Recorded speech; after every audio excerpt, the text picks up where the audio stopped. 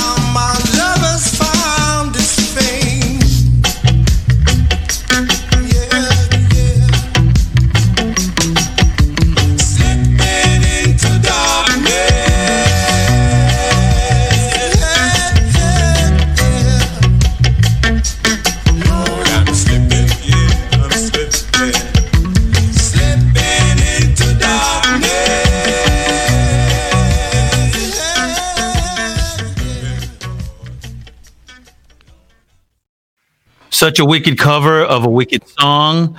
The band, or the artist singer rather, is called Carl Burt. For me, more importantly, the backing band is a band by the name of the Cimarrons. And if for the reggae collectors out there, you've definitely heard of the Cimarrons. They were a British band formed in 1967, and they were mostly, they would accompany Jamaican artists that would come over to the UK and play live shows. They'd be their backing band, and it also translated into actual studio work. There was another backing band by the name of the Rudies, and it was like the Cimarrons and the Rudies that were, the primary two backing bands for around that era, 68, 69, that whole skinhead reggae era. And a really cool thing, that I found out is the Cimarrons, their AKA is the, what was it? Oh, Hot Rod All Stars, which is another really cool band out of that same era. If you like reggae, skinhead reggae, man, there's some gold records from the Hot Rod All Stars, really straight ahead, chuggy kind of stuff. And yeah, man, the backing band is dope. There's some live footage of them. I know you've seen it, Dev. It's on YouTube. It's that Reggae Edinburgh Festival, 1973. For anybody that's... Maybe I haven't seen it. I don't know if I've seen it. It's really, really dope. Like, they're there backing up... the really cool clip is Dennis Al Capone. They're there backing him up. Okay. They back up Nicky Thomas, Winston Groovy, if I'm not mistaken. But it's really cool. Judge Dredd, actually, the UK artist Judge Dredd is the guy that's like serving as the host. So he doesn't perform, even though he has done music himself. He's just more of the host, which is cool because, geez, man, Nicky Thomas does a wicked version of "Is It Because I'm Black." Mm-hmm. Stoked, like it's the band is like on point, and it's really cool because in that era, or even any eras, before that, there's really not a lot of video footage, of ska or reggae, a rocksteady and early reggae. So to see that, it was like really cool. So go check that out, everyone. Kind of the Cimarrons, and type in Edinburgh Reggae Fest. You won't regret it. There's some really cool footage on there.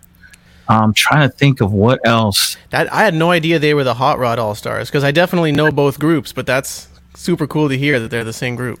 And it's a trip, right? Because like when I hear some Cimarron stuff, I mean, in like 69, it did sound like Hot Rod All Stars, I guess. But they kind of, they found a totally different sound, which was similar to what you're hearing on this cover of Slipping in the Darkness. It's that sound, So, yeah. Which both are great. So I can't complain either way. But yeah, man, Cimarron's heavy band for sure. Super heavy. That one you just played, I know I've said this about a few songs we've done, but like that tune I had on a tape that I taped off of Chuck Foster's show probably 20 years ago, that I think that had been reissued on some compilation. I think the compilation was called I think it was called Darker Than Blue. Do you know what I'm talking about? Yeah, it kind of had a blue cover. It had some dudes in like suits or something like that. And I want to say it was Soul Jazz that put it out, but it might have been like Blood and Fire or right Sounds or one of those. Anyway, okay. Yeah. When I first heard that, I didn't know. I was young when I heard that, so I didn't even know it was a cover. I was just like, "This is heavy," and that drum fill, that has an extra 2 beats in it or whatever it is. Like, yeah, it's funny because I one of the older bands I was in, the Bullets, we covered that. And so when you try to cover that exact part, and I think it's like 6, it's not like a 4-bar thing. It's like it goes in 2 more beats. It's the part where you play it live and you're just kind of like, all right, let's I hope we nail this. It can get a train wreck fast. But that's so funny. Yeah, man. What do you got this week, man? What kind of... All right. Well, this week I'm doing something unusual. It's doubly unusual because one, it's the same artist that I played last week for my record of the week. It's another Gladiators tune featuring Mr. Albert Griffiths on lead vocals, and so I don't usually play the same group twice in a row. And then secondly, I don't usually play a tune by an artist that we have on the show that day. And, of course, Clinton is on this, and I have some questions for him about this tune. So I wanted to play it. And after I play it, we're just gonna bring him on. So I wanted to show my slide first. This is a tune called Pocket Money by the Gladiators. And this tune I love so much for so many reasons. It's a 12-inch copy that I have, and it's a killer, like, the mix is super dubby. It's not a dub tune. The vocals are in the whole time, but the engineer's dubbing it and flying in and out the rhythm section. And I love Albert's lyrics on this. It's, you've been praying every day only for riches and completely forget about Jah. You've been robbing from the weak and the poor. I can see your only wish is to dwell in abundance and never one day stop to think who's getting hurt. And I love those lyrics. And so I wanted to just like start with that, and then I'm going to play this tune, and then we'll bring Mr. Clinton Fearon on, and we'll talk about this and a lot of other subjects. But this is Pocket Money by the Gladiators.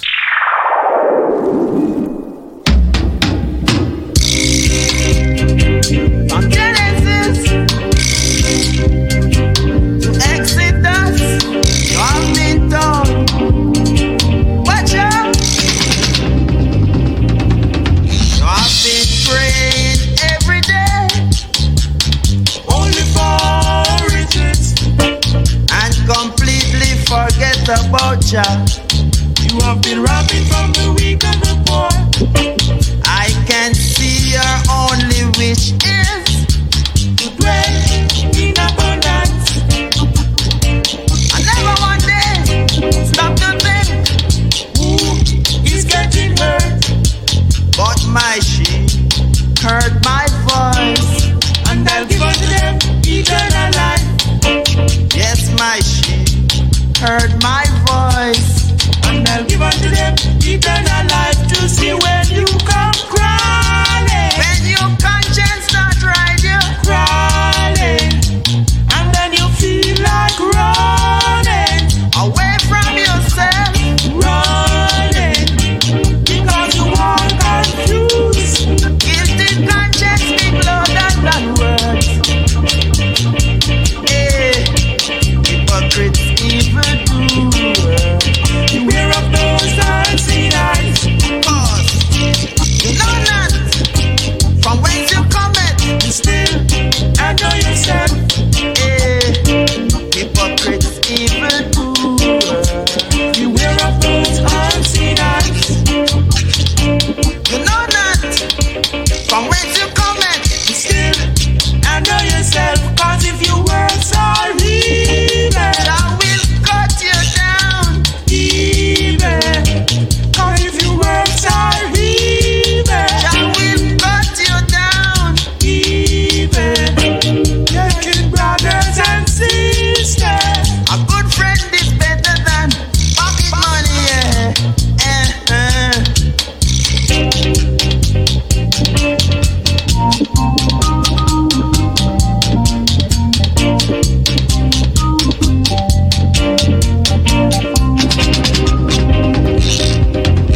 Hypocrites, evildoers, beware of those unseen eyes. You know not from whence you cometh, be still and know yourself. Hey, hypocrites, evildoers, beware of those unseen eyes. You know not from whence you cometh, be still and know yourself. Cause if your words are evil, Jah will cut you down. Evil. Cause if your words are evil, Jah will cut you down. Evil. Take it, brothers and sisters. A good friend is better than pocket money, yeah. If you do good, good will follow you. If you do bad, what live after you? Hey, brother, let my abba.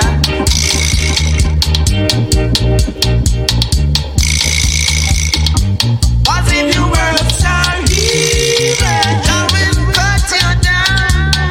Evil. Cause if you words are evil, Jah will cut you down. Evil.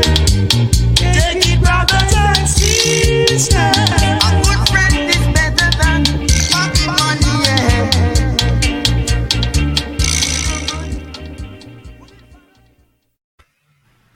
Man, that tune is just, I don't know, that hits me right in the gut. Let's waste no time and bring Mr. Clinton Fearon on to maybe talk about this song. Yo, Clinton. Man, How you doing, sir? Greetings, my brethren. How are things? Good, man. Good. How you things with you? Man, I won't complain, There you go. Do I feel like a better day that you can smile a little bit, even if you have to still look over your shoulder a little bit, but you can smile, For sure, man. That's true, man. It's crazy because I was rewatching our first interview with you that was done in May. So what is that? 9 months ago, and we were talking about like this COVID-19 thing is crazy, and hopefully it'll be over soon, and here we are in January, and but we're all still here. And they're saying like 400 people died so far. Whether it's correct or not, you know what I mean? It's right. Less than that is enough. It's more than enough. 400,000, is way more. 300 is more than enough. 200,000 is more than enough. You know what I mean? 100, it's more than enough. You know what I mean? Yeah. A lot of people lost their lives. It's a situation. Yep. Yeah, it's insane. I don't think any of us have ever gone through something like this, but here we are. At least we're still here, and I know. You've been doing your live stream every other week, which is really helping people get through this time. So thanks, man. Definitely want to thank you for that, and say happy birthday. I know it's your birthday month. Yeah, I call it the birth month. Hey, the big 35. How does it feel to be 35, man?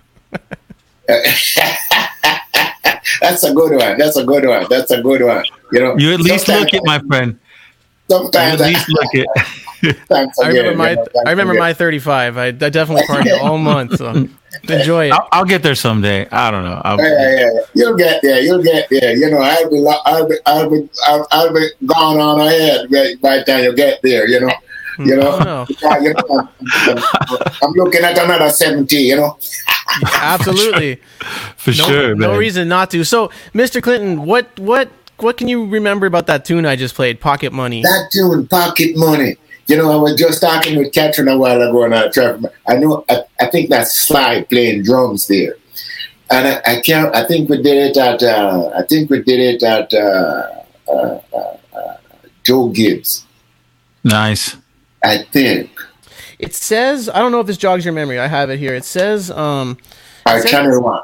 It says produced by Prince Tony. So I don't know if Yes. Yeah, see, I got it. So yes. So it's either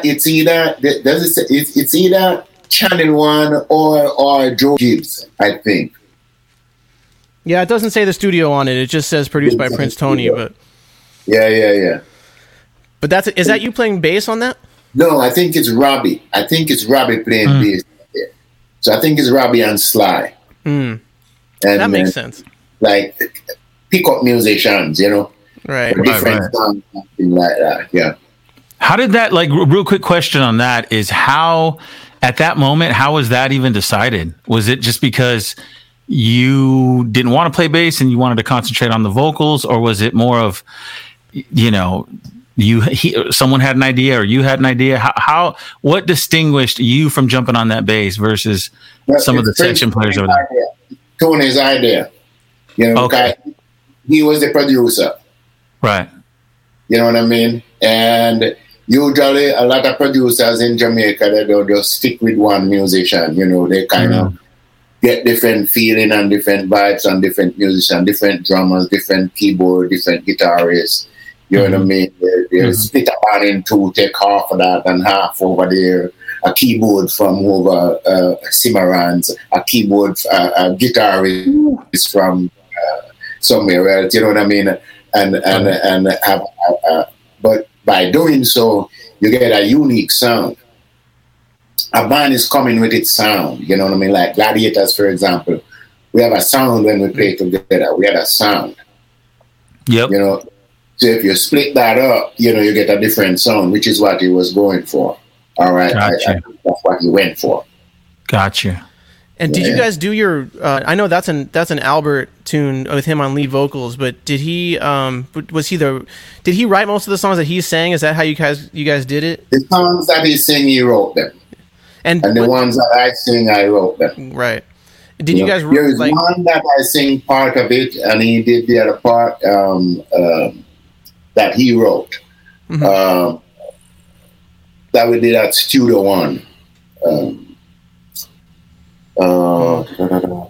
Father, today I cry to thee, let not thy enemy overcome me. Right. He wrote that one, but where we laid the rhythm, it was a little bit too flat for him. Wow. So I sung part of it and he did the bridge. Oh, wow. That's one of my favorite tunes. I love that one.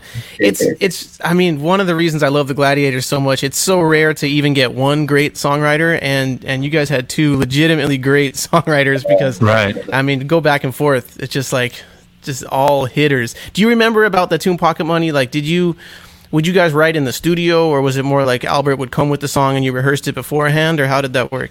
I think Albert wrote it before. He wrote it before. I see. Well, that's I've always that song just I really gravitate towards. You know, a good friend is better than Pocket Money. Yeah, back then, most of the songs written before we go in the studio. And so, would you? There was I think there was one that I remember, Tribulation. Mm-hmm. Yeah, the rhythm the Coxsone just gave it the night before. He done another one. I can't remember which one. And I wrote that one, and Albert wrote the next one. And we went in the next day and voiced them. Coxsone said, "Oh, are you ready already?" So it only took one night to just sit down and write some lyrics, huh?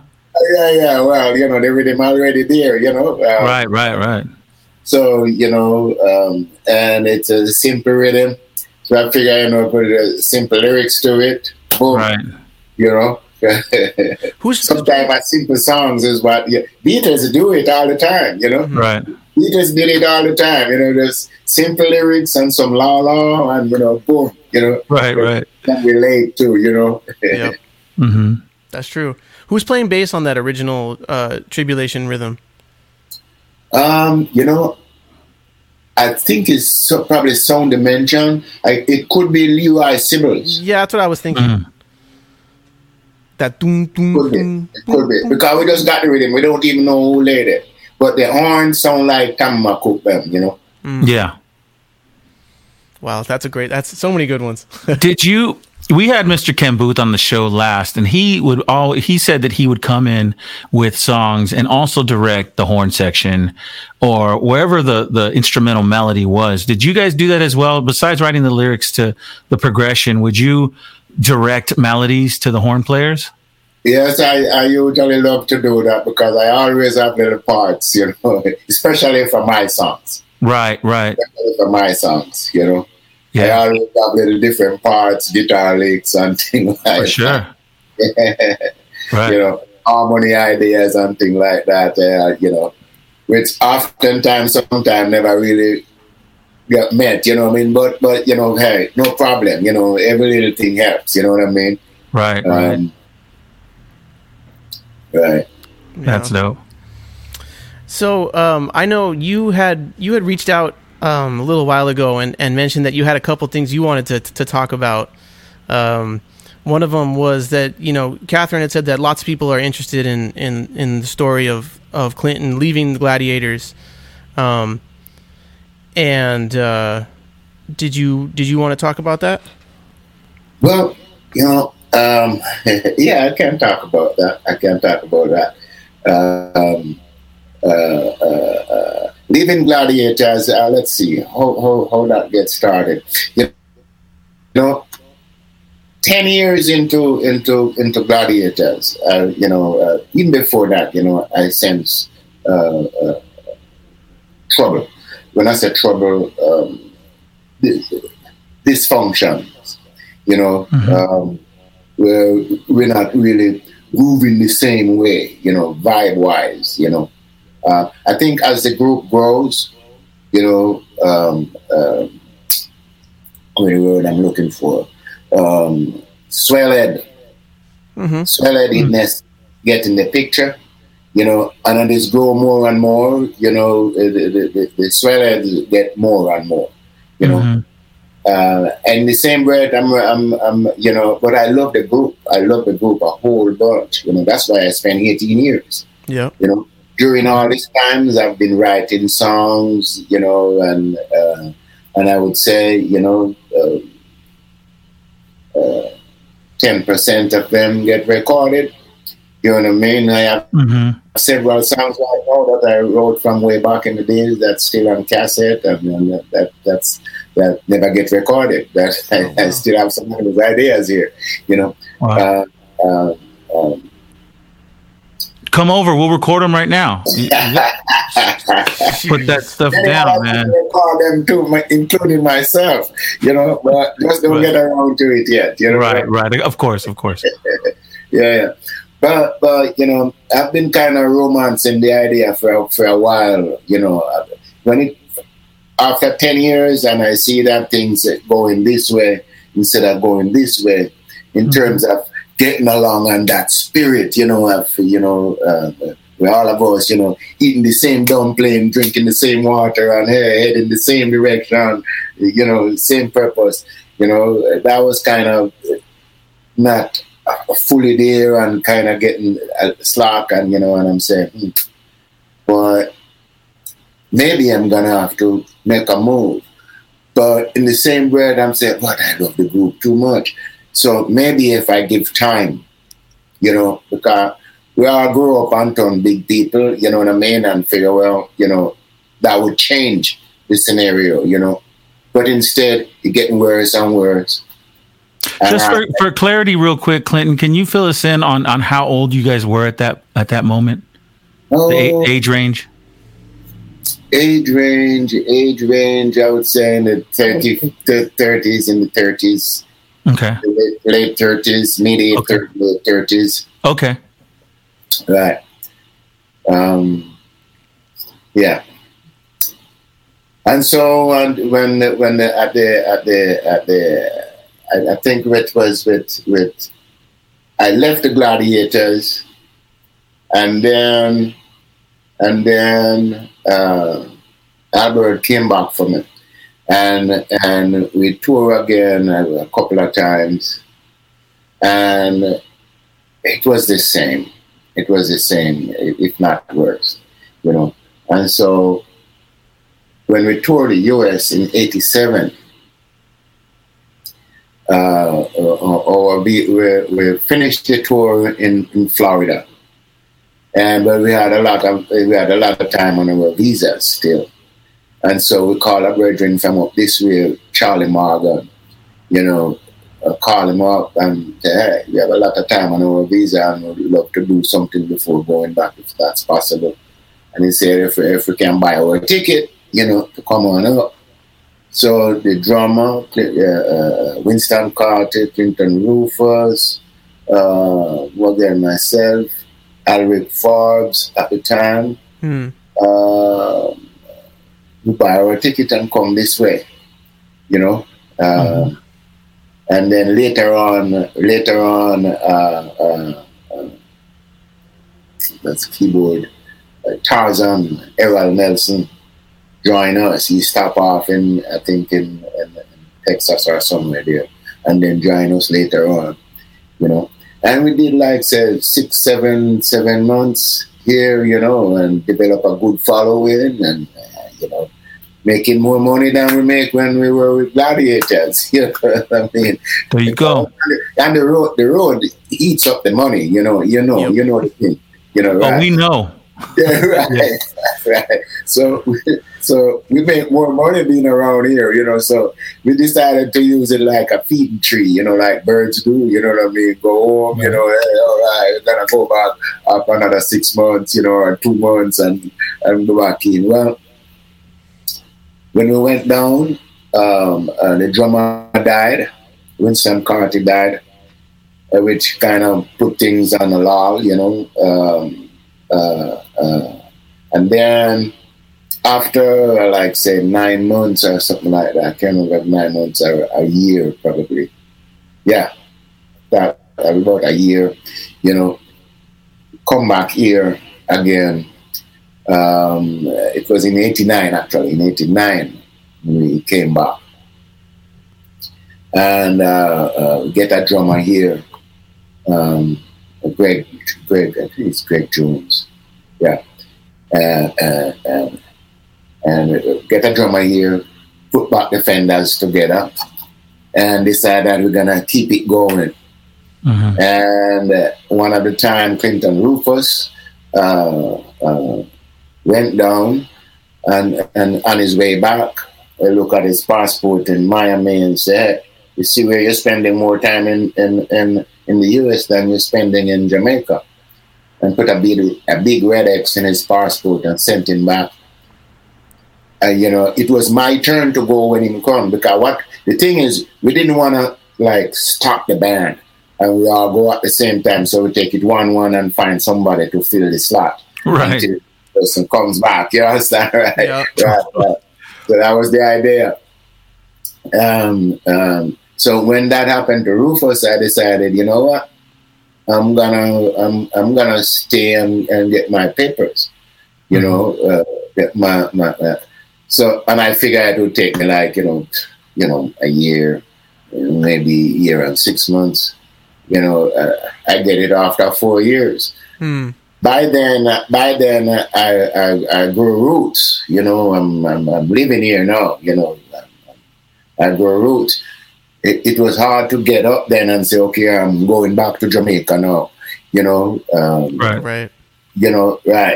And the longer I stay, is the deeper the roots. Mm-hmm. Right. And here I am still. Wow. Here I am still. Yeah. So at that moment, were you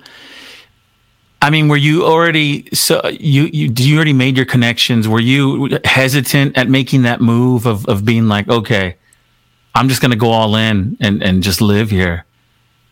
Well, even at that point, the vibe was still, I want to make something and see where it takes me, and it was with Defenders, I said, well, okay, all right, still going with Defenders, with the hope that it will get places and things like that, I went to posters, I do all kind of stuff, you know what I mean, behind it, like it's my thing, just feet work, right.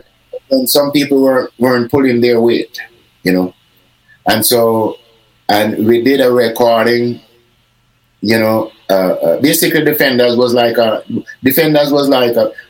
termed Defenders like a big strong lion going down the road with no head. That's scary.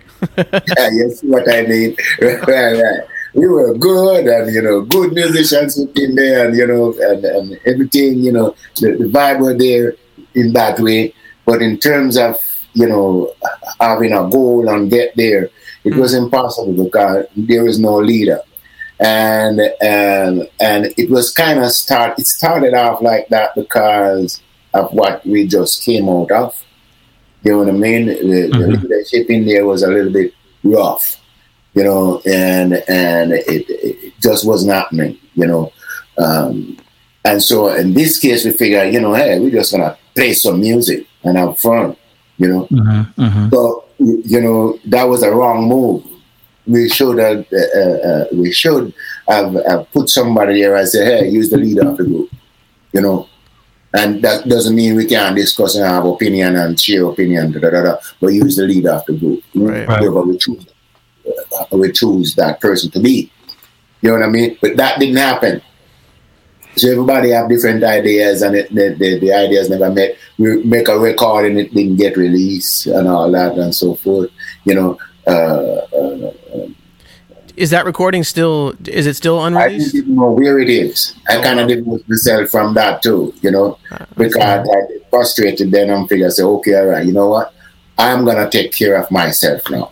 So that's when I put Boogie Brown together. Right. And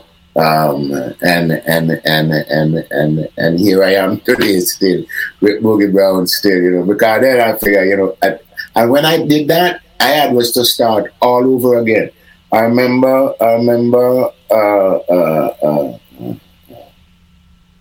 my drummer at the time, he quit the same, like today, like tomorrow we have the grand opening of the first gig.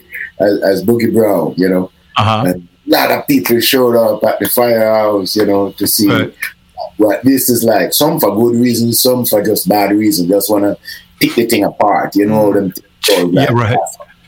it shouldn't happen. That should not have happened, you know. That, but they're still curious to see what's gonna happen. Well, the drummer, we had a good thing going, coming, and the drummer quit the day before the gig. So it's the sound engineer who was a ska drummer at the time. You know what I mean? There you go. Ska and jazz. You know, play the drum the night. Who was the engineer? You know. Wow. Just to fill us out. Wow. Then if we didn't use a drummer, because we would still have somewhat of a groove. He was a good drummer, but everything was too fast. So then after that, then the second gig is that must have been so frustrating. Wow, that sounds like a nightmare. The second gig is probably 30 people showed up. You know what I mean? It's like because many people saw what they want to say. Oh, I know it wasn't gonna work. So I had just to scratch. You know, but I wasn't afraid to start from scratch because I know it can happen. So long as I have a musician, I can find a musician that is enthusiastic and willing to learn the thing, and then I am patient. I exercise some patience and we get it work and keep on growing. That was the idea, and that's still the idea. Although we cannot play any music right now for the most part, you know, because of the situation. But you know, so.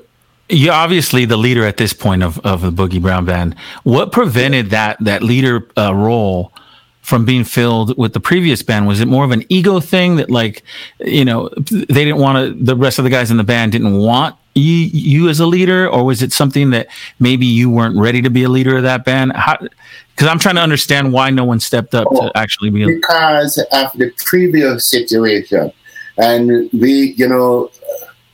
We didn't look at it carefully enough and to see that it would cause problem. You know, there was this freedom vibe. There was a freedom there. Like, you know, we feel like we can breathe. We feel like we can breathe and just play some music. Right. But then comes the business of it, where okay, all right, you know, we need to be rehearsal times this time. Hey, you know, hey, we're gonna do this recording at this time, and it's for this purpose. And you know, somebody who is you know, right. Then everybody start to dictate what they think is right from what's not right, what's wrong from what's not wrong. You know what I mean? And there's that a leader there to say, well, okay, guys, this is it. This is what we're gonna do. You know what I mean? In order to you know, put a vein there that wasn't there, you know. And so at one time when we, you know, I look at the vibe and I say, hey, we need to get out of Seattle because, you know, we were doing well around here, but we need to go elsewhere and do well too as well, you know. But it would take some money and energy, and we would make as much money as when we play around here, you know. Well, some cats don't want to do that. Actually, the only cat that was fully interested in that was Alric Forbes, actually. You know, keyboard player wasn't interested in that. You know, drummer wasn't too interested in that either. You know? Right. All of this must be. I was going to say, all of this must be somewhere in the back of your head when you're like, at some point, you know what? I'm just going to make an acoustic record because I know I'm going to show up. And well, I tell you what, at that time, what I did when I see it's going certain way, I had some recording that I brought from Jamaica with me. You know, and I decided, well, this is not going good, so you know what? I'm gonna put these out. You know. And so I made a cassette. Actually, when I got to the studio of the tape, 2-inch reel, you know, got to our studio and put it on. Oh, the bacon started to come off. Oh no! Oh jeez! off. So I had to quickly run off some of those songs, and make some other ones because, anyway, it was a mess. It was a mess. So I put something together and there's a cassette called Feel the Spirit. The cassette. I think it had 10 something like that songs on it. I can't remember. Mm-hmm. So I put that record in, and I still have it as a side thing. It's not as a major thing, just as a side thing, because we keep telling people, hey, we're coming with something, and it's not coming. And from the moment when I did that, others who really want to do something like that before just jump on that and that wagon and do something to where nothing get done with the group itself as a group, Mm-hmm. So more and more it's going this way again, Right. But I didn't. It's way later. It's way later with the acoustic thing. Is way later with Boogie Brown, right? And it's some of Boogie Brown members at the time actually had to encourage me to do acoustic. Wow. Going back, I want to go back to you actually leaving the Gladiators. You knew what you wanted to do. You knew what your next step was going to be. Did the rest of the guys in the band, were they supportive of that at that moment, or was it something that kind of created some tension? No, everybody wanted was to do something else because, like I said, it wasn't a good situation that we were in. So it was more of a relief thing. Everyone's relieved they get to go do their... Right, to do something. Right, but okay. We needed to do something together, So exactly, yeah. And like I said, the idea was to do something together and still go back to Jamaica. Mm-hmm. You know what I mean? And when that happened, when the drummer died, that kind of split things up, and you could feel that there's a big split in the group in terms of unity, and okay, all right, so it's not gonna work, and that's why we come back again and put it together again a second time with a new drummer. Right. So everybody was kind of feeling that. It wasn't like everybody was kind of feeling that. Everybody was kind of feeling, and that's why again there wasn't a leader because everybody feeling that freedom, like yeah. That makes a lot of sense. And then drummer used to sing, Alric sing, I sang, you know what I mean, and even Clinton Rufus sing sometimes, it's like it's like, but in Gladiators that wasn't possible. Mm-hmm. I was lucky that I get a squeeze through with a few songs on some of those albums. So it wasn't possible because it was really Albert's group? It's Albert's group. It's Albert's group, Yeah. Mm-hmm. But we loved the group and wanted to support the group and believe in the group. I believed in the group, And my way of being with the group back then too was like, and I even tell some of the same members, hey, I'm not here to serve anyone. What I'm here to do is build Gladiators. So I see Gladiators as an entity to build and give my energy and my all to it. Not to you are you, because, I'll get disappointed. You know what I mean? So I had to find a way how to... Well put. to put my energy there and feel good. Right. And you mentioned, you really believed in the group and obviously there was people outside the group feeling that way too, because that song Pocket Money I played was from, that's a Virgin release, and you guys were signed to Virgin Records for a little while, which was a major label. And, what was it like being signed when you first got signed to a kind of a major label? Was there like a hopefulness that like, okay, this is going to be a big break the way it was kind of for Bob when he, did a major label? Well, yeah. We had aspiration, we have expectation, and also, but we just want to make music and have it be out there as much as possible, and hit the world with it, because that's the dream, you know. And actually, little before that, Know Yourself, Mankind, that song, it's the song that Prince Tony took to Virgins, and then we got the contract, you know. And what happened is that song was supposed to be Albert's song, and we were supposed to go in the studio and lay something for myself, because at that point, you know, before we laid that song, Albert and myself, Albert said to me at one time that, well, this year, you know, well, not, the group is not happening, and why, some, you know, and I don't want to hold back anybody. So, you know what, you know, maybe you should do your own thing and I do my own thing. At this time, it's just kind of me and him alone now, because everybody, we're not making any money.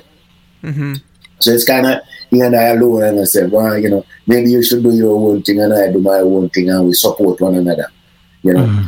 We are doing to that, you know. So we have the song Know Yourself, Mankind, me and him and drummer Winston Carty, and I remember, I think Clinton Rufus, I think, you know, went and laid the rhythm.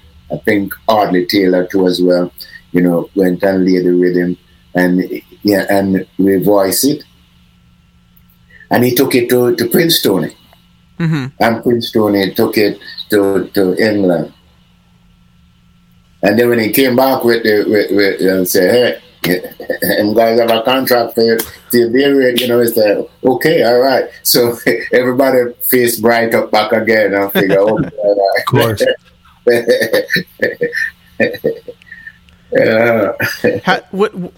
When you were first, you know, so you got your contract with Virgin, and then I imagine that you went and talked to some people at Virgin at some point and had some meetings. I mean, what was the vibe like between, you know, you guys being like a roots, I mean, like, you're coming from a whole genre that's roots, but you guys are like the roots of the roots, and then, you know, there's a major record label you're dealing with, and was there any kind of conflict or tension between, like, you know, the kind of songs you guys wanted to write and maybe like what a label was expecting you to do, or was it more like a free vibe, just do your thing?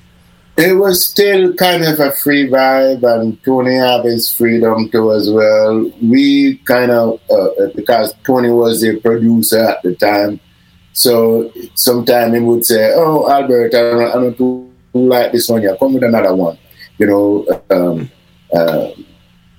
but not regular that he would do that, you know.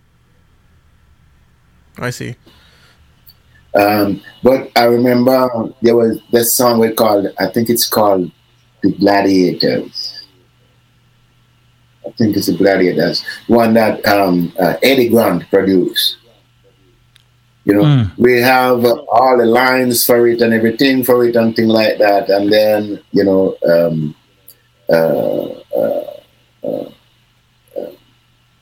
we went to England, and they thought it would be a good idea, you know. Personally, I didn't like the idea because I have some badass bass line that I wanted us to play.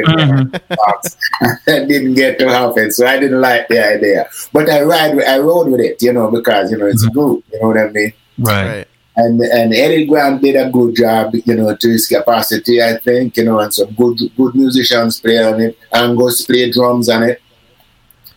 And I can't remember the rest. Was it Aswad? Was Aswad played? Aswad drummer. Yeah. Right. Played on it. And I think a bass player that plays sometimes with, it's a bass player that Eddie Grant got that played bass on it, you know. And up till, you know, a lot of people still love the album, but for me, I think, maybe I'm biased, but I think that's the album that I like the less. Which album is this again? What's the name of the album? Gladiators. Okay. What year is that? What year was that? It's one of them that have a big G, and there's a fire burning, the G is burning. Oh, yeah. And we are kind of behind the G. All right. Well, I don't have that one, so I I have to take your word for it. Are there hands? Are there hands on the cover or something like that? Maybe I'm thinking of something else. That's that one. That's Trench. Oh, it's that one. So okay. That's Trench Town mix up. Yeah, Trench Town. That's what I'm thinking. Okay. Right. Yeah. That's a good record. Oh, that's a good. Yeah, that's a great record. You know what? Yeah, man. Wait, Proverbial reggae is one of my favorite. Yeah, that one, Naturality, those three are just Yeah. And then I got, since we're talking about album covers, I just got to ask you about this one, Sweet So Till, because this is what is the inspiration behind this reggae behind this album cover? Like I've never how do you guys think of this? Yeah, I know. It's actually, that wasn't our idea at all. It wasn't Prince Tony's idea either. It's Virgin's idea. Mm-hmm. Their artists do something, Wow. like that, and I mean, as a cover, it is cool. It's cool. But based on the songs, if it was me, I wouldn't do a cover like that. You understand what I mean? Right. Absolutely. Right. Yeah. So the artwork doesn't match the songs. In my opinion. No. You said it, not me. But yeah, I know what you mean for sure, because it doesn't. That's why I wanted to always ask you about this, because but it's nice. It's nice. It's real nice, but yeah, it's not necessarily the direction I would have first expected to go with that album. But it's super great album though. Yeah, it's true. It's really good. Hey, I hear you were playing a song there earlier with the Cimarrons. Yeah, man.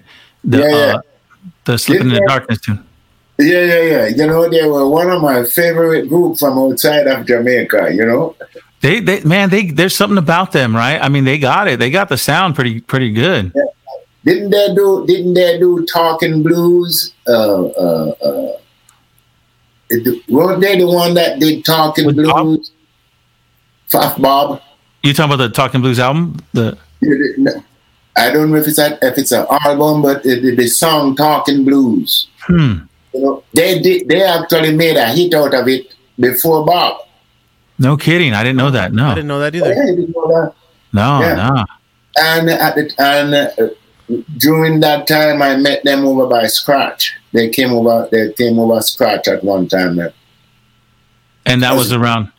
Just visiting, right? Wow. Yeah. And then later on, Bob did it over. Okay.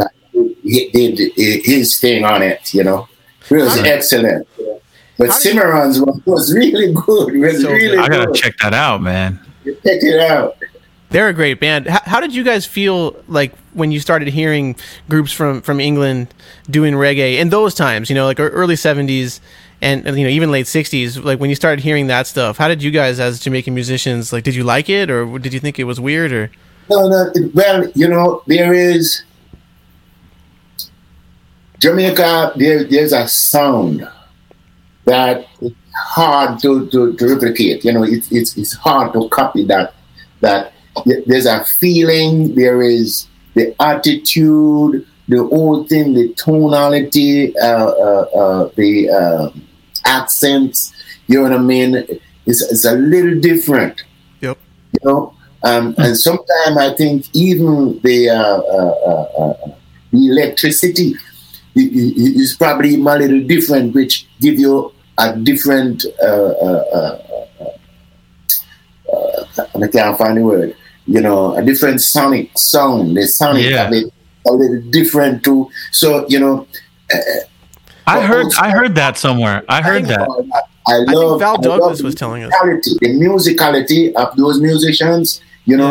Oswald. There is Steel Pulse. Cimarrons there. They were good groups. They were good groups, man. And really playing the music. Mm-hmm. And I felt good because I'm saying, man, I'm from the country. I'm from way. You didn't do it like us, boys. Yeah, I'm seeing these cats doing the thing. It's like, okay, that means the music is spreading. You know what I mean? Right. But some people don't like it. Think, oh boy, see it as competition. I don't see it as competition. I see it as growth. Mm-hmm. I see it as growth. From long time, I say, I always have it to say, when I write a song, and it's only me alone hear it, it's my song. As soon as somebody else hear it, it's not mine anymore. It's ours. You know what I mean? And the more it spread, it's the less I own it. Like to say it's my song. Yeah, and the copyright on it, blah blah, etc. But in terms of, because 1,000 people can go and don't sing get it this twisted. song. It's my song, but yeah. You know what I mean? You're like, the publishing's mine. that publishing is mine. I ain't sharing the song. publishing, but the feeling of the song, you can have a little piece. No, that's a great. I mean, such a great way of looking at it, because it's really true. It's really true. It's true, man. And, it's true. And it's annoying true. when you see an artist who gets jaded about their own popular songs. If people request a song all the time and they're like, oh, again, this song. And it's like, no, you should be happy that you wrote a song that people love so much that they want to hear it over and over again, because this song is theirs now. You're absolutely right about that. You're totally right, man. You're totally right. Like Rich Man, Poor Man, Chat Him Out, On the Other Side, Streets of Freedom, those songs. Most time I have to have them in my repertoire because, people are looking for them. Right. Especially when we tour abroad and things like that. Mm-hmm. Like here in Seattle, my audience, they get used to hearing new songs, Mm-hmm. So after I hear them, when I hear what next I'm coming with, Mm-hmm. But the cats from far away, we use, and they have that on their turntable year after year, and I managed to tour there. Of course, they want to hear that. They're disappointed if them don't get it. So, but I'm honored. Yes, I might feel like, oh, I did that last night already, but sometimes it saved me too, because they sing the song so loud and right there that I can take a breather. Yeah. Right. Yeah. They help me sing it, you know what I mean? So it's a blessing in any way you look at it.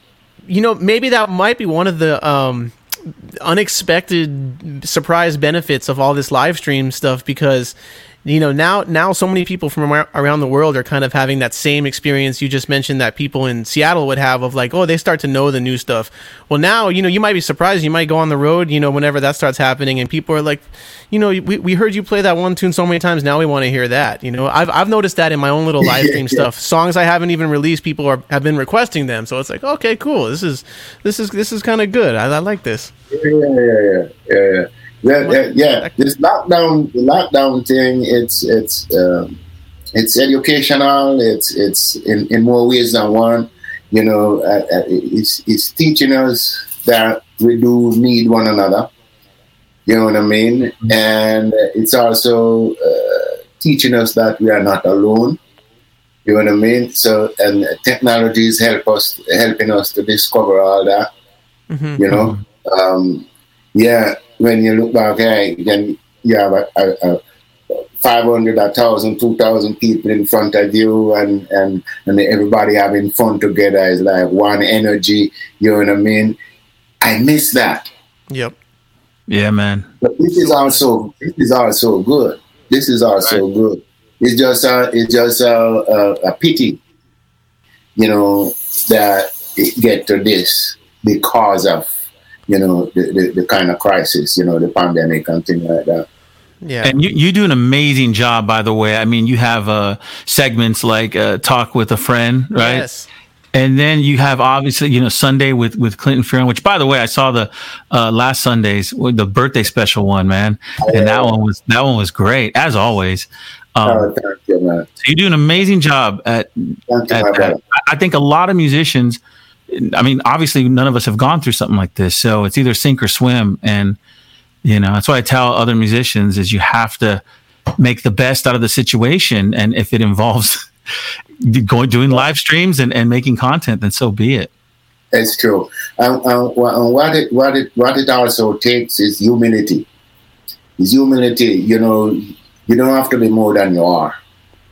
You know, you come with your heart, and if you used to come with your heart, then this is not hard. You know, in that sense, you know what I mean? You more like feel shy about the thing more so than big shoulders. You know what I mean?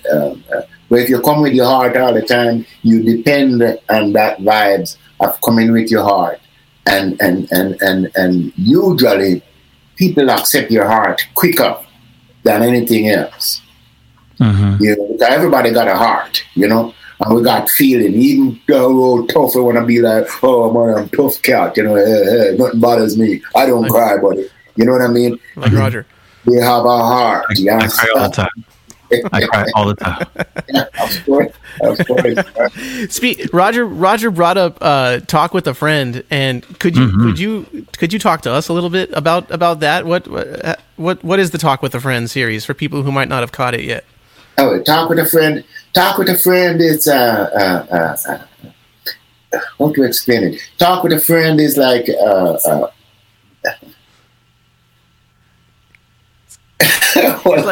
it's like talking with a friend. I've seen it. I mean, talking with a friend is like talking with you. There you go.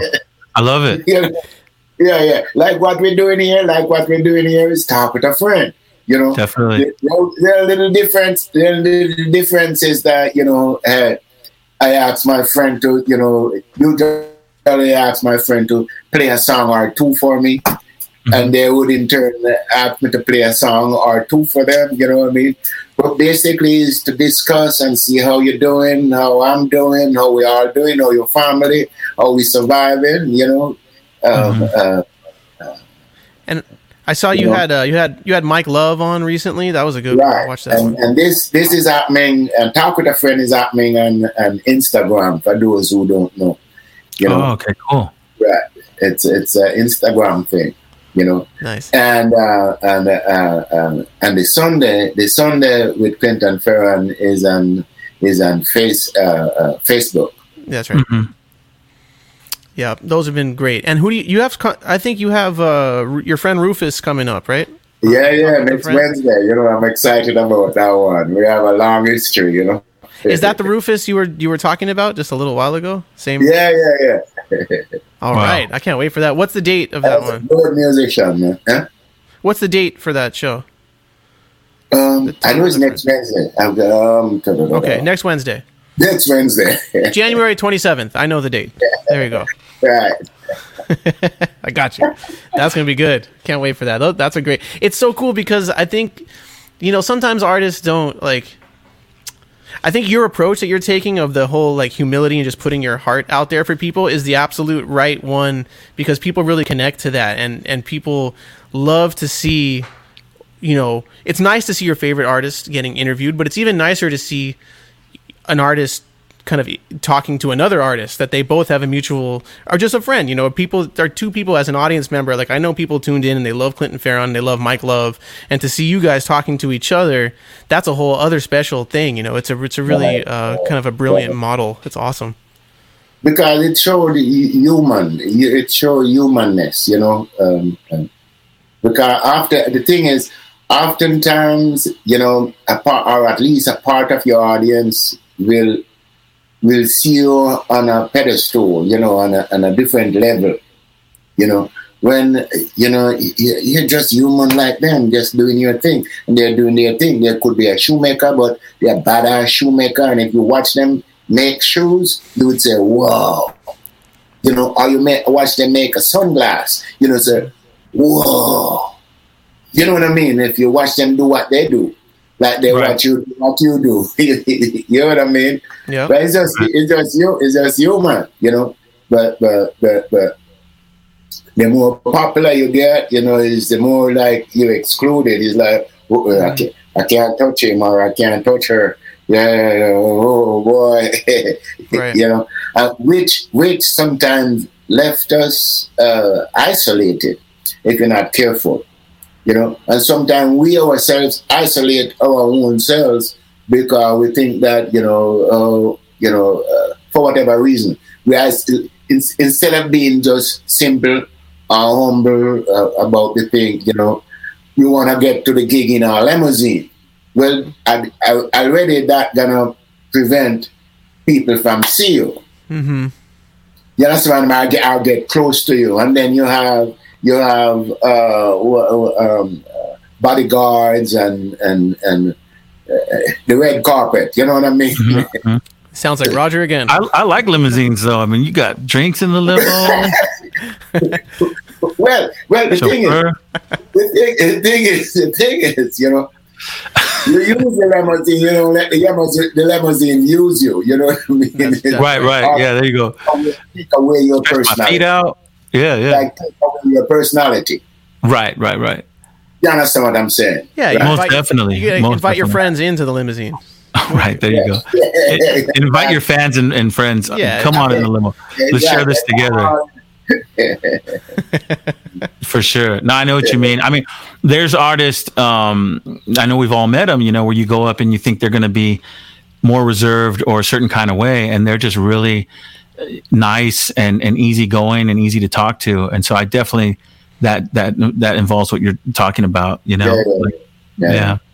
And, you know, at one point, you know, I remember because, you know, I'm shy about it too, like approaching, you know, people who I admire and respect and see them here as wow musicians and singers, you know.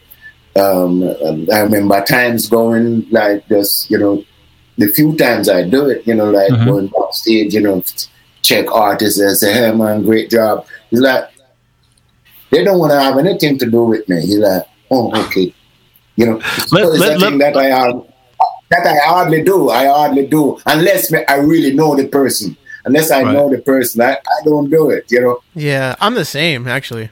I want to, let's ask a fun question now. On that, who was someone back in the day, Jamaica, that you were like, the first person you were really starstruck over, some kind of artist or whatnot?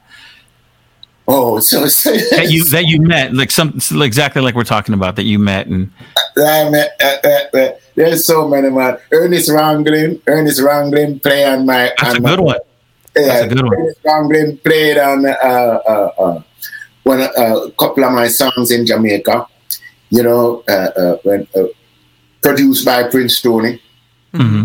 And we were up by Harry J. I remember we were up by Harry J. and he's playing, and I'm running in the mixing room, and I swear my mouth can't reach my ears. Wow. You know wow. Yeah. And still when he finished, I couldn't get the courage to tell him what I think of him. You know what I mean? Wow. From I'm in the country, man. I hear him playing, don't know who it is, and I'm saying, whoa. Mm-hmm. And then I can't remember, I think it's Albert here one point him out to me and say, hey, you know, Ernest Ranglin that, you know, oh yeah? You know, come check Coxon, come check Coxon, you know. We're waiting down by Coxon to do recording, you know, and he just come check Coxon quickly and gone again, you know. And then when him come play upon things for me there and things like, you know, for Gladiators, you know, and I want to tell him so much how what I think of him, you know, and how much him influenced me and things. You know, I couldn't do it. I you know, I didn't get the courage. And then he came through, I think, in Salem. I think it's Salem. There's a spot there between Eugene and Portland. You know, and they did a gig there, and I went to see him. Cedric Brooks was on the gig too as well, nice. and Andy guitarist Andy was there too as well, and who again I can't remember, but and a percussionist from back then, were there. Anyway, I go on the back and you know, and I go check them. I check him, and I told him, you know, and I told him when him play on the songs for me and thing like that. And he said, you know, I don't remember. He said, I don't remember. I play on so much songs. I don't remember. I said, but I just take it, you know, and say, okay, it's all right. you know. But I let him know how I felt, you know. But I see that him still don't know how much, you know. And then he did that song for me in Jamaica there, Time, where him did the jazz version, the solo. You know, I told him again. I didn't get to see him in person, but I told him again on the phone when I was down there, and I said, "Hey, so and so and so, you know," and he had no idea how much, and I think it started to see him then, you know. And when the engineer who recorded his part called me up when he was in the studio, and he and I talked a little bit, and he told me, he said, I asked him, I said, "Hey, what you think? What you think of the song? You know?" And he said, "I love how you use the melody. I love the melody. I love the chord changes. I love what you did with it." You know, and I said, something tell me that him start to feel that the influence, you know what I mean? Because I kind of structure the chord a little bit, kind of like how, you know, because I love to play in harmonies, you know, in chords and harmonies, you know, instead of playing just one note. He do one note things still, but he love to play in chords too, you know what I mean? Yep. And at time I kind of did some of that, you know what I mean? So I'm quite sure he noticed something, you know. Yeah, you know. And then, you know, the other person that I admire a whole lot as a musician, same Clinton Rufus there. You know, Clinton Rufus is a good musician. You know, a lot of people don't even realize it. He remind me a little bit of when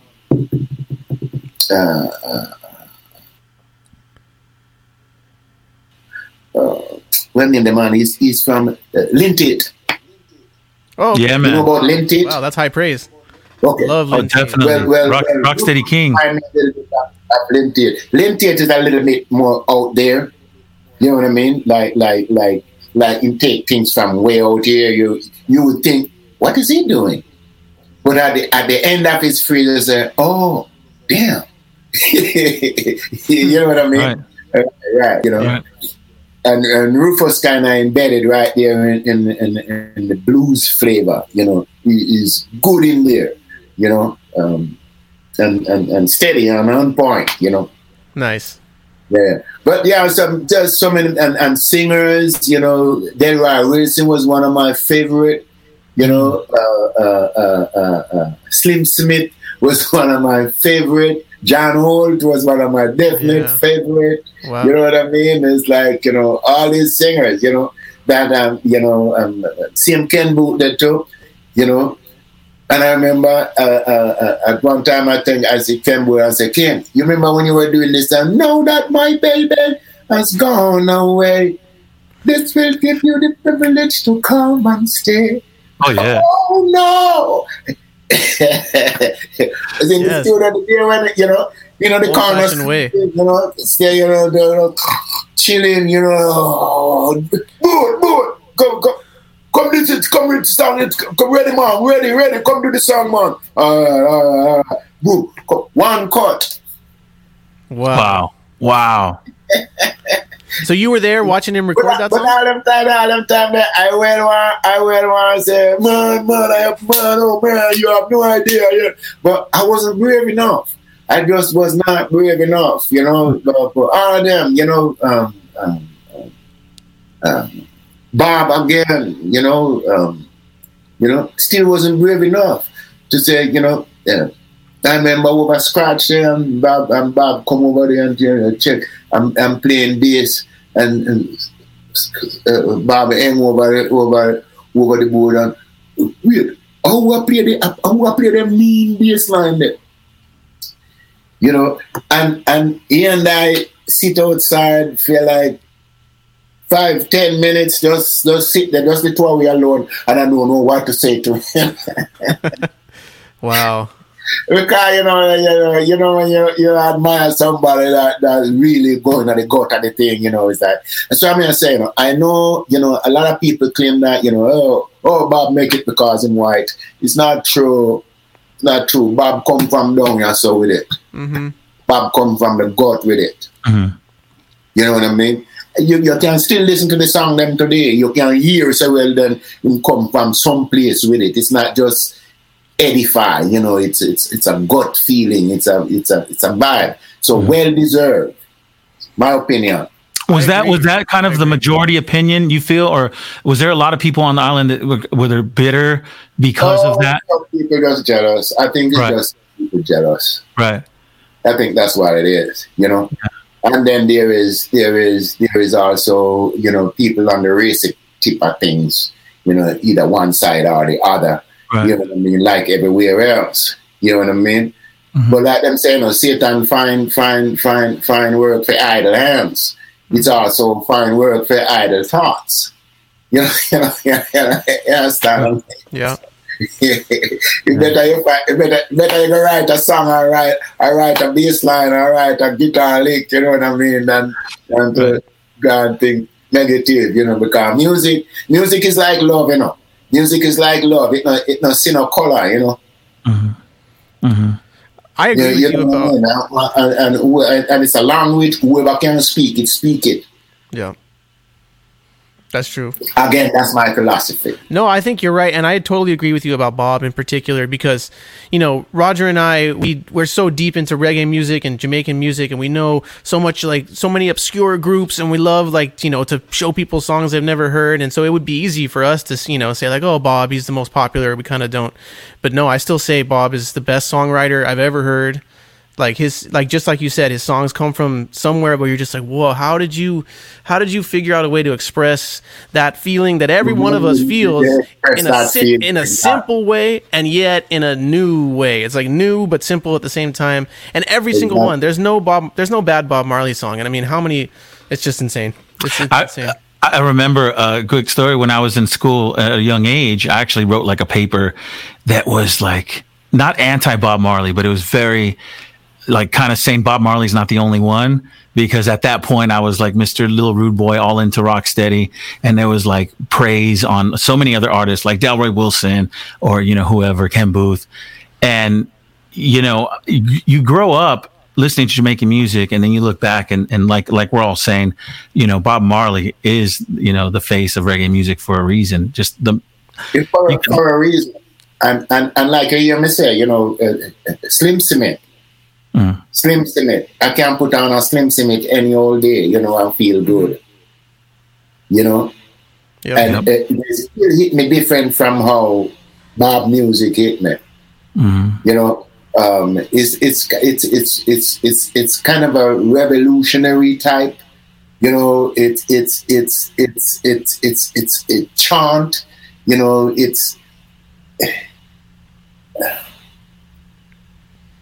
It's telling a story in a painful way, but in the same breath, it's not for him, it's for us. That's the vibe you get. That it's not for him, it's for us. And I love that kind of feeling. Mm-hmm. And it makes sense too. The fact that when him get money, him give a lot of it to poor people in Jamaica. Mm-hmm. That's one of the things we're getting in trouble out there too. You know what I mean? With the politicians, them out there, them been too like the idea that it was getting so popular and people love it. Right. And he even spent all that money on the concert in Zimbabwe because he wanted to play there so much, and they didn't have the money to bring over the equipment, and so he just spent some crazy amount of money getting, bringing over the amplifiers and the speakers and all that stuff. He paid for that. But we could talk about Bob all day long. But, there's that. But again, I think everyone do their dues or pay their dues or do their part. That's what I want to say. Delroy Wilson, was one of my very favorite. See him Dennis Brown there again. you know, you know, did their part. You know, when you put Baba aside and take up Dennis and say, okay, I'm going to Dennis vibe. You know what I mean? You can see why he's loved all through the different genres. Yeah. Dennis is there. You know, Dennis is right in there. You know what I mean? It's like he was good. You know. Yeah. Some artists, it's they have a time frame and then that's it. You know, some just fit in the rock steady, some just fit in the reggae, some just fit in the ska. You know what I mean? And you have some cross all of those genres. You know, just cross them and right in there with it, coming along. You know what I mean? Yeah, but you know, there's several that I admire. You know, the ones that I don't admire mostly is the ones them that, you know, too much of big head and too broad shoulders and think that, you know, them better than the next person. You know, then that don't sit well with me, you know, because I know that's farce. You know what I mean? Because the person who is big today can be small tomorrow. One little you just born to blow his knot and come up and bad no blow his knot, and all of a sudden you take back seat. You know what I mean? To this little youth just come wicked no blow his knot. You know what I mean? It's like so, you know, that's why it makes sense to just be humbly do your thing and know that there's much more to learn. It's much more of a productive vibe too, because even if you're right and you are going to be big for you know decades or whatever, it's just there's nothing to gain with that kind of attitude. It's just off-putting. You know, no one likes it. No one likes it. So we know that you have someone's making or has made a documentary, a Clinton Fearon documentary called Rich Man, Poor Man. Is this true? Yes, it's coming. It's coming. It's coming. You'll probably see a little clip, a little teaser clip of it there, right? Yeah. Right, and I think there should be some more coming at some point in time down the line. There, I don't have all the details on it. You know what I mean? But you know, I'm feeling good about it. I'm waiting to see it too. And did the director or the producer or whatever come down to your pad and talk to you for a while, or how was it shot? Oh, he's from Seattle here. He's living in the area. Okay, so you know, and basically, you know, it started from, you know, they used to come see me at Nectar all the time and have the idea and approach us and you know, and we start to groove together and say, hey, why not? You know? And then start to take footage and build up on it over the years, and it come a point now where we say, well, hey, try to do something. That's great. I was so happy when I saw that that's in the works, because you're like the perfect candidate for such a thing, you know. We talked about Leonard Dillon last time we had you on the show, and I just always, you know, before he passed, him and I had developed a little bit of a relationship just from playing some shows together. And I, you know, like you're talking about, like those artists like that you see and you're like, oh, that was always Leonard for me. I just was just like, I don't know how to tell him how much. And so it's just always a regret for me that I didn't, like, I wanted to go down there and like spend a month with him and write his biography, you know, and just write a whole thing, and, you know, never really got to. There's some interviews with him, but nothing like he deserved, you know. So talking about that, he was one of them too. He was one of them, because, you know, in terms of their melody and the simplicity of the song, and they're always just 2-chord songs. But what they did with the 2 chords, you know. Oh man, that's cleverly done. You know what I mean? And his tone. And Ian Albert were friends. Right. So that's how I get to know him. You know? And I remember when we were doing one prophet come, 2 prophet come, you know, that's, you know, my early days of playing bass, you know what I mean? And I'm saying, oh man, I'm playing for Ethiopians. All right, cool, you know. That's such a killer album, man. You know, when we used to sing song, I wasn't even in the business yet. You know, I'm just looking to get into it. When before, you know what I mean, and then get to meet him and say, oh, that's Ethiopian. I said, him and Vin, the brother's name was Vin. Yeah, Vin and Steven was his singing partner. Melvin Reed. But and then the short one, I think his name was Vin, and he got in an accident out on the boulevard, and right, something hit him and he died. Right. But it was a nice group, man. And then did some song back in the day, you know, where you know, people who don't know would think that they were like, you know, dread Rasta and thing like that, and say, you know, they never dread, but them sing the songs. Right. Yeah, totally. Yeah, Ethiopians and Gladiators. That's just like, I told you this last time, I just grouped the two of you guys together just because of the style. Different melodies and everything, but just like early roots, you know, innovative stuff that, you know, just like it's crazy. The innovation. Imagine same show, same stage, that era. That dread. You know, when we was learning to play bass, you know, we borrow Leonard Dillon a box from Leonard Dillon to help. You know, I think actually I have a little amp head, and he lent us a box. You know, wow. Like a bin, a little bin that we use. It's not really a bass bin, but we use it to play the bass through. Wow. Because he was like an electrician or something, right? I heard he did some electrical stuff from scratch or something. I do know that he was an electrician. I know Albert used to work on a building and doing some building work, and he used to do some building work too for this man with a guy named who them did them first recording for. Something that lead the guy name. You know. That they did their first. Anyway, they used to work for the guy, and the first recording I think Albert did with and Leonard Dillon and Albert, they do like a back-to-back record. Yeah. A-side, B-side. Yeah, it was Trained to Scaville. I don't remember the record right. It was, to be honest. It was Trained to Scaville, and then Albert's was, I think, like Rocksteady Train or something like that. Train is coming back, my friend. Yeah. Is that one? Yeah, I think that's that one. Trains were in that year. Yeah, it was the Train record. Yeah, Trained to Scaville and then Rocksteady Train. Because Trained to Scaville was always a crazy record to me, because I'm like, does nobody notice that this is not a ska song? Like, why is this called Trained to Scaville? It's a Rocksteady. So then on the flip, Albert's like, you know what? No, this is a Rocksteady Train. Like, that's what we're going to call it. Yeah.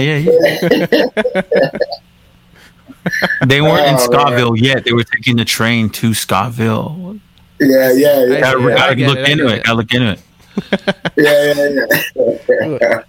Yeah. We're talking about all these records. I have another one to ask you about. This one here, it's Gladiators on one side and Don Carlos on the other, and it's a Channel 1. The Channel 1, right. And it's this one, man, the Gladiator side is just, I mean, I like the Don Carlos stuff too, but I wish the whole thing was Gladiators, because it's just, I've never even heard a record that sounds like this. It's got, Can't Stop Righteousness on it, and, right. On everything, but the Gladiators band is just so wicked on it, and the production style, it's similar to Pocket Money in the sense that every song is kind of dubbed. It's not a dub, but it's like every song has got that dub feeling, and man, I love that record. I think that was a Channel 1 production, actually. Yeah, Channel 1. It's part of their series. Right. They had a series of albums called Showdown, and it would be one artist on one side and a different artist on the other. And this one is Gladiators and Don Carlos. Yeah, Channel 1, Showdown Volume 3. I love this. Do you remember anything about recording this record and writing it and everything? Oh, I remember doing the recording. I don't remember. We weren't there when they joined them together. You know what I mean? During all that whole process, I didn't even see Don Carlos. We got done separate times. Right. That makes sense. It's different bands. It says it's Roots Radix on the Don Carlos side, and then the Gladiator side is Gladiators band. Right. Yeah. But it was fun. And it was something else. And Channel 1 was bumping at the time, you know. So we figured, oh, it was cool to do that, you know. Right. Right. But a lot of people like that. I liked it too myself. I actually love it, you know. It was fun to do. It was fun to do. That's a great record. Yeah, man. And there's one other thing I really wanted to ask you about. Last time you mentioned the pre-Gladiators days with the brothers, and you kind of mentioned it, and then we moved on, and I was like, I really want to know some more about the brothers. Is there? I think you guys released some stuff, right? Or am I wrong about that? No, we didn't release anything. Oh, we didn't release anything. We were just doing auditions, you know, and going places. It's during that time that I met the Gladiators. I see. You know, because the thing is, I wanted to do music so bad, but I also love harmony, you know. And so, you know, when I wrote the song and to my two brethren, you know, two of them could sing a little bit, not too good, but a little bit. So my idea was, okay, all right, I will let one sing the lead, and then I coach the other one on harmony. You know, I harmonize the other one, you know what I mean? And you know, while one is doing the lead, you know, I didn't care who doing the lead. I just want the song to happen, you know what I mean? Right. Yeah. And I remember we went to we did get accepted at Treasure Isle. And funny enough, when we go to record, you know, Gladiators was recording a song, and they took all the time that they had, you know. All we had was to go back another day, and so we went back. I think the next Sunday we went back, and we saw Duke Reed out there with a long gun in front of him, you know, stand up with a long gun in front of him, and two shotguns on his side, you know, with his little murky smile, you know. And he used to have, like, you know, boxes of crate of drinks, you know, gone down on that side of the road and gone up that side of the road, and nobody trouble it, nobody touch it. He's right there in Kingston, you know, downtown Kingston. Nobody mess with it because it's Duke Reed. Plus him having cats them out there that watching stuff too, you know what I mean? So he's like, nobody mess with it because him having guns, you know what I mean? And his old police guy and thing, you know. He's like, so nobody mess with it for some reason. Nobody mess with it. But when we saw him with him guns and thing like that, you know, I think it was Vin who said, well, we don't come back down here, so we're not gonna do that again because you know, that's the vibe we have to go on now. We won't do it. Let's not do it. So we decided we wouldn't go back. But then it's not long after that, and I met Errol Grandison and Albert. And shortly after that became Gladiators. Right. I mean, the tension that Duke Reed gave, I mean, was that a testament to the good recordings that would go on? Think about it. If you're a musician, if you're like, we better get this in one take. Yeah, you know? I think they kind of know him. So, you know, I know so well then it's a comic. You know what I mean? But when you don't know, you don't know. You know what I mean? Right, yeah. It's not shoot you. You know what I mean? It's not like, you know, yes, if you go to Robin, yes, you know, but he's not going to do anything. He'll just have it there. You know what I mean? Right. You know, that kind of vibe, like, you know. Well, I heard he would shoot up, like, if there was a good recording session or whatever, you know. Yes. Did you hear about that too? Like, he would just shoot up the place, kind of. I hear about that. I heard about the one with Tin Leg, drummer, Tin Leg. Yeah. You know, who run out of there, left his drum and never go back for it. We had Basie Val Douglas on the show a few months ago, and he told us that story about Tin Leg. How he just ran out, left the country. I totally heard about it. Every single artist we've had on that has had any experience with Duke Reed always talks about his guns in the first 10 seconds. Well, he had his guns. Crazy, man. I can't imagine. That's so Yeah. Him always have a little smile about it. Him always have a little, there's a little smile that you don't know how to read it, you know. Mhm. Is he serious or not? Is he laughing at you or not? You know, it's like, you know, right, you don't quite know. You know? Oh wow. Well, I mean, before we let you go, how would you feel about singing a song for us? Let's see. I know you. Man. It's okay if you're not in the singing mood, but Let me see. Which one I can do?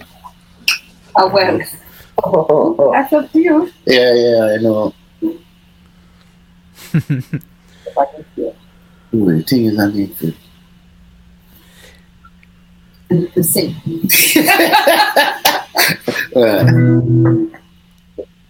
Let's see.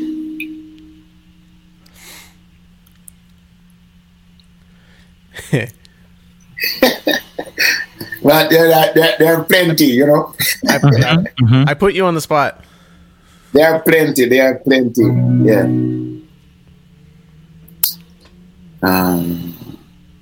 Okay. I'm just gonna do a little piece on the other side.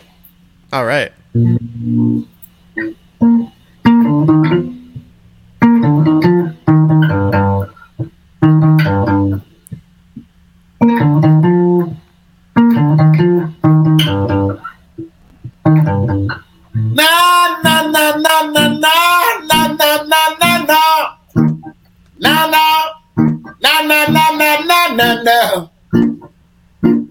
Yeah.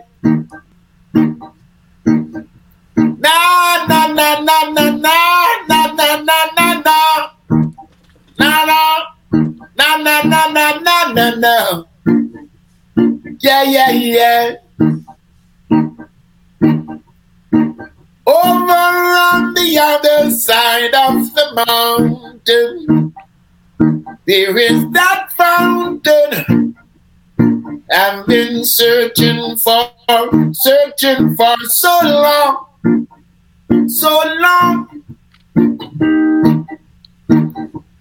That's where righteousness will always flow.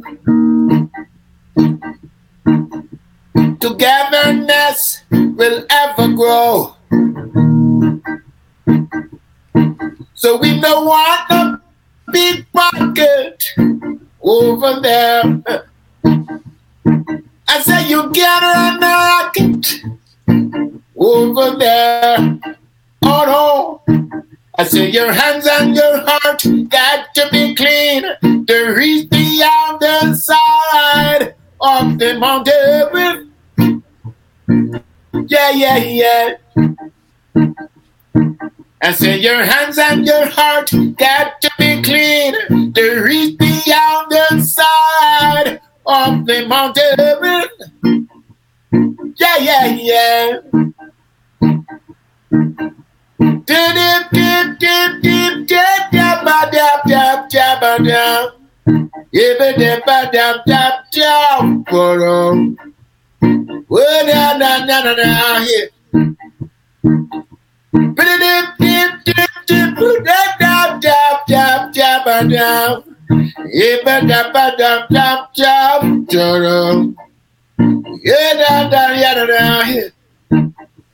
Hey, I and I shall be like sounding brass and tingling cymbals.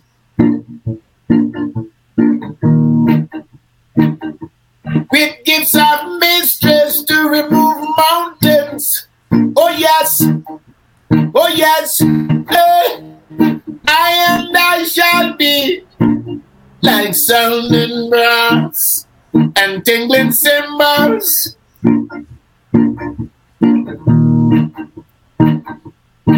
With gifts of mistress to remove mountains. Oh yes, hey. Music, flowers, and children will be there. That's where everyone shall get an equal share. So we don't want no warmongers over there. No gossip, no traitor shall be there. Oh no. And so your hands and your heart got to be clean to reach the other side of the mountain. Yeah, yeah, yeah. And so your hands and your heart got to be clean to reach the other side of the mountain. Yeah, yeah, yeah. Give it up. Give it up, down, shut up, give it down, dip it down, down. Oh, na, na, na, na, na, na, na, na, na, na, na,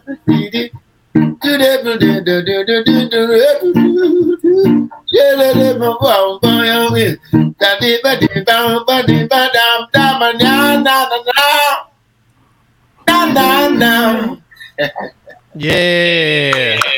Such a classic. Oh, man, thank you. Wow. Thank wow. you. So Besides the amazing voice, I mean,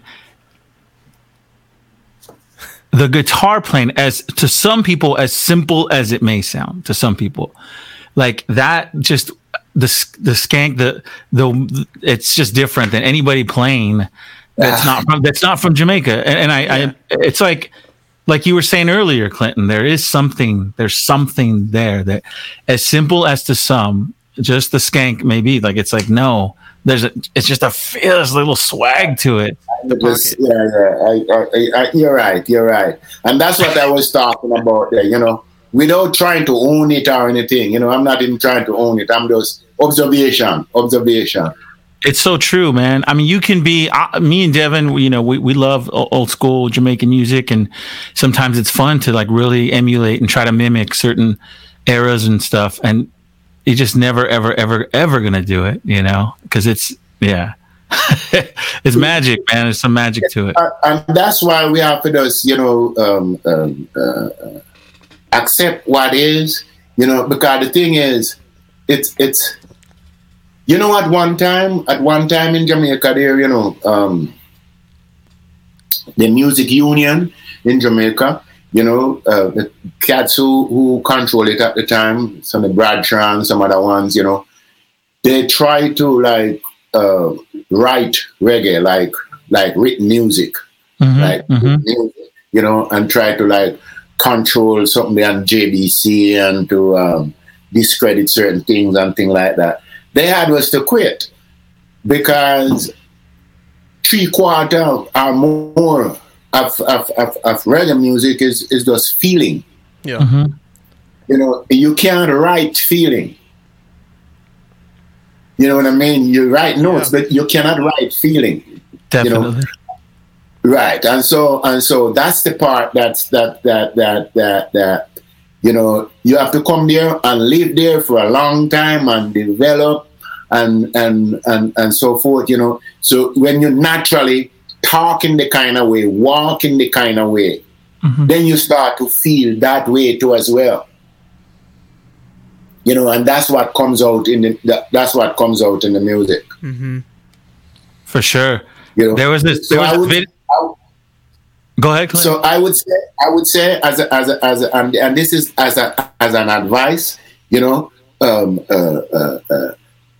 if you are gonna play reggae music, play it your style. You know, how you feel it. Just do an honest job with it. It will define its people. Because no matter how you try, it's not gonna be like how a Jamaica musician would play it. You know, that with the same feeling. You understand? Marky, what you do could even be better. But it won't be that same feeling, that feeling. You know what I mean? Because the accent that we were talking about, like the accent, or you talk, or you walk, or you breathe, all of that goes with, you know, people from hot countries. You know, even from hot countries like Africa, for example, which is a part that's hot, you know, and Jamaica hot. you put the two things together and it's still different because they talk different. You know what I mean? And the accents are different. Mm-hmm. Mm-hmm. Yeah. Definitely. Anyway. No, for sure. So that's great advice. I mean, it's true. Just to do true. Just with any music, just do your thing. But I think you nailed it with the be honest about it. Do your honest thing, and that's good things will happen from there. Yeah, man. Did you write? I just have one. Did you write the tune "Downtown Rebel" from that era? You just reminded me of it right now, playing that song. Oh, Downtown Rebel. Oh, yeah.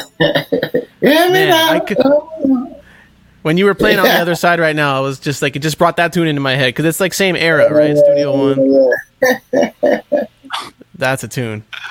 Right. Yeah. And the original one of this one, if you listen to the original one too, I had a cold day when I went in to voice it. I told Coxon that, Sir D, I need to come back and voice this one. And said, no, man, it's all right like it is. That's why when you listen to you hear it sound different. If you listen to it, you'll hear it, I totally could hardly say anything, but I managed to bench the song out, and come back from around and say, Sir D, we need to do this one over another time. I need to come back and do it over. Say, no, man, it's all right as it is. Nice. Well, that's good. Are you talking about on the other side or Downtown Rebel? Which one? On the other side. On the other side. Okay. The original one, the first one. The studio one. The studio one. It's so funny to hear stories like that, because to us that's just such an iconic song, and I can't imagine it sounding any different. It's perfect to me. But you're like, no, I needed to do that over. Yeah.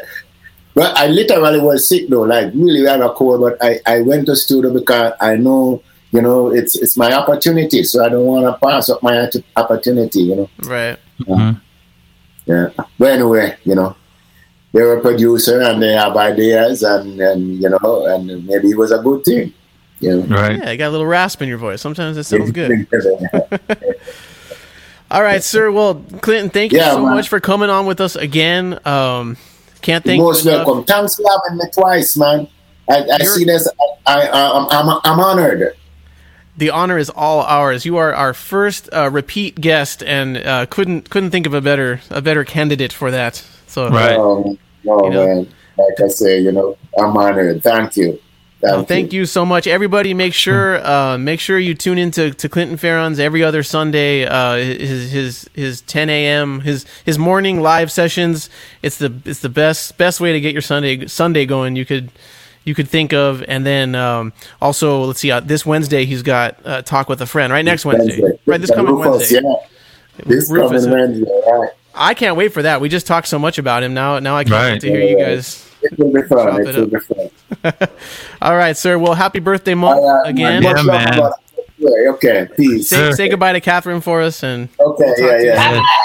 We'll see you, Catherine. Yeah, right. she said, Yeah. You guys. Yes. The amazing. So nice. Yeah, man. He sounds so good. For real. It's like, that makes me miss live music more. So much. Right? And like you take for granted. And now I'd be like, I'd give anything just to go and see Clinton perform live at the Nectar. Jeez. Like me and you were texting about earlier today, man. I'm just like, Roger made some joke like, oh, I'll pick you up and we'll go over to the turtle racing spot. And it just it hit me. I was like, I really, really want to do that. Like, that sounds so good. I want to go to the turtle racing spot and get some drinks right now, but soon enough it'll happen. You start missing stuff. Man, but yeah. I got big news. You do? No, I don't, just because my section says follow on Instagram. Well, we do have big news. It's that February 4th, we have Freddie McGregor, the Freddie McGregor, joining us on the Reggae Podclash. Talk about getting nervous, Yeah, man. Artists you admire, that Freddie McGregor is like one of those larger than life characters, It definitely is, man. Like, man, Freddie McGregor. So that's going to be February 4th, and that will be our last. So we did it on Saturdays all 2020, and then you'll have noticed that these last couple episodes have been Thursday, and February 4th is also a Thursday, and that's going to be the last Thursday of the Reggae Podclash, and then we're moving to Wednesdays permanently, we hope, starting February. What'll that be? February 18th, I believe, is the one after that, but we'll figure that out. But February 4th, Freddie McGregor, Thursday at 6 p.m. Come with your questions. He knows all about ships, both big and little. Ships, both big and little. Legend for sure. I got no new news, man. Follow me on Instagram. Ladies and gentlemen, I always put up little cool clips, so just follow me on Instagram. That's crazy. You always got something going on. I feel like I need to make something up for Dude, I really have some really, really cool things that I just can't wait to share, but it'd be premature to talk about them, but they're probably some of the bigger things I've ever done in my life. So it's going to be really cool. They're on deck, and I'm keeping busy. Well, then definitely follow Roger on Instagram so you can keep up with that. Follow us both. Why don't you? Follow me on Instagram too. And I'm just doing my songbook sessions every Tuesday at 5 p.m. I'm giving guitar lessons and vocal lessons and songwriting lessons. Hit me up for that, please. I love giving lessons. Hit me up. You can hit me up directly, or you can do it through BackstageMusicLessons.com. Go follow me on Twitch, because I'm going to do a DJ party soon. I've been talking about it, but I've only got like 17 followers, so I need to get to 30. That's what I said last time.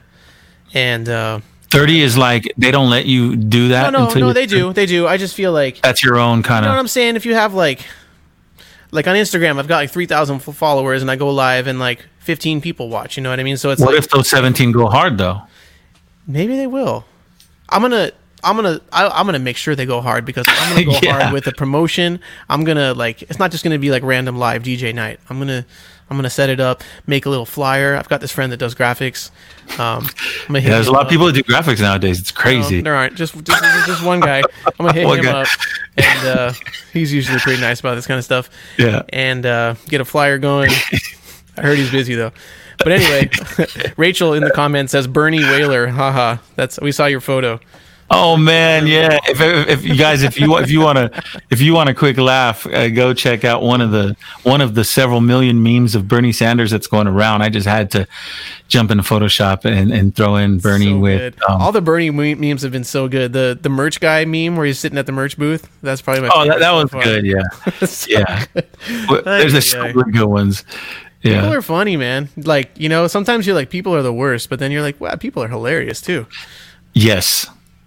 New levels of humor are being reached because of the internet, for sure. Yes, that's true. All right, so February 4th, got Freddie McGregor coming up, and I think that's about it, man. Hit us at the Reggae Podclash at gmail.com. Oh, don't forget to go subscribe to the podcast. You can get this in podcast form. Please, even if you already do, if you can go like it and give it a 5-star rating, that kind of stuff bumps us up in the charts and the visibilities. We're trying to get to the point where you can just type in Reggae Podcast, and we're the first thing that shows up, and that is made possible by everybody giving reviews and 5-star ratings and all that kind of stuff. So please go follow the Reggae Podclash in your favorite podcast app if you have not done so already. And because I didn't mention it earlier, the last thing I want to mention is the Reggae Podclash merchandise store. You can go visit the merch store. It's up and running, and I think we're doing free shipping right now. Free shipping. I don't know if I'm supposed to, if that's a premature announcement, but I think what I heard is that we're doing, look at that mug, that we're doing free shipping on everything. So you can get shirts, hoodies, crop hoodies, beanies, hats, that little Gilligan's hat at the bottom, all kinds of stuff. So make sure you go. I got to get one of those. I know, you'd look like Gilligan's hat. I swear, I would, a white one. How do I get this off? There we go. All right. Okay, well, thank you very much to everybody who tuned in, and to our guest, Mr. Clinton Fearon. Happy birthday month to him. Rootfire is doing a month-long feature on him as part of their Center Stage with Reggae Icons series, and so you can just keep stopping by rootfire.net, go there to the merchandise store, get some Reggae Podclash merch, and then stick around to check out the Clinton Fearon coverage. And until the next show, which is February 4th with Freddie McGregor, Roger, good to see you. Devin, great seeing you. And I hope everyone stays safe and is well. talk to y'all soon. Peace.